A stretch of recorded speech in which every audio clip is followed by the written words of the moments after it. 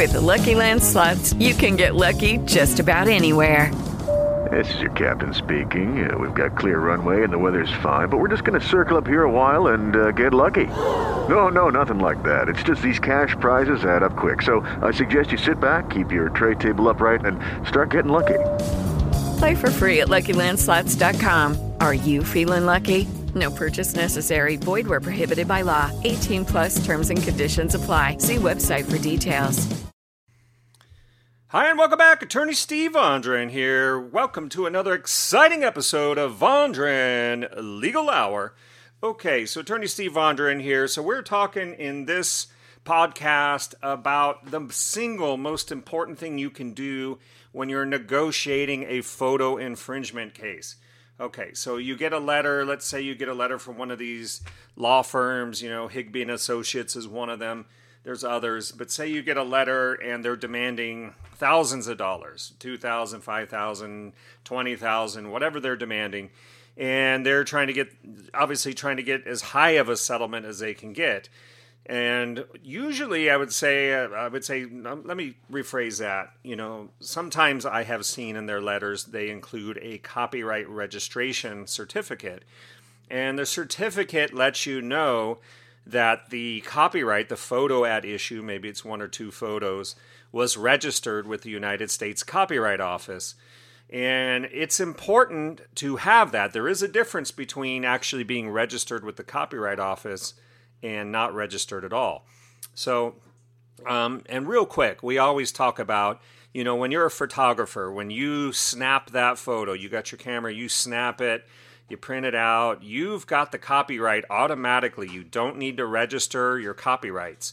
And so some of these law firms, they'll even advertise that they take cases whether that your photos are copyrighted or not. And what they mean by that is whether it's registered with the United States Copyright Office or not. And there's a big difference. If you find yourself in a photo infringement case, you should ask. It may be an attorney you're dealing with. It may be one of these copyright enforcement people, non-attorneys, negotiating and handling these cases for different firms. But I would ask, do you have the copyright registration so I can look up your claim? And sometimes they'll have it, and other times they won't. Like I said, some firms they don't care. They'll take a copyright claim with or without the registration. So I like to ask for that. That's one important thing. When I take cases as a plaintiff counsel, I want copyrighted images. I want people that have actually taken the time to register their copyrights. Now, here's why it's important, okay? So you may be saying, well, what's the difference? Well, the difference is if you have copyrighted your photo, number one, that's a prerequisite to file a federal court lawsuit. So if somebody is registered, it's real easy for them to go ahead and file a federal court lawsuit. So that's one thing, is or at least you can assume that they might be willing to file a federal copyright lawsuit because they went through the trouble. Other people, they don't register their photos and they want to come try to collect on them. I'm not saying there's that it's not copyright infringement. I'm just saying when your photo is registered, number two, you can obtain what's called statutory damages. And this is really a lot of times in these photo infringement cases what you're looking at.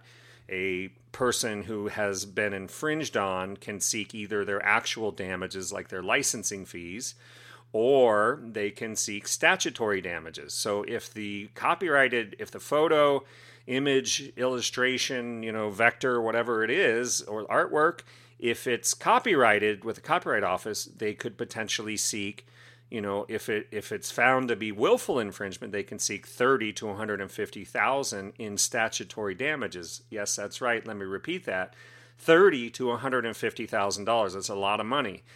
So, and now that's the high end. That's willful. So it's it's important to ask him, is this a registered work? Did your client register this? Would you mind if I took a peek at the copyright registration? Can you send that over to me? So the difference between asking that question and not asking that question, if you don't know any better, trust me, can amount to thousands of dollars in a photo infringement case. So to me, that's probably the most important thing to do, is ask, is it registered? And if it is, then you have to take that into account. There's other things, as I've mentioned in other blogs and podcasts, like, has the photo ever been licensed? Is this a commercial, art studio, a fine art studio, those kinds of things.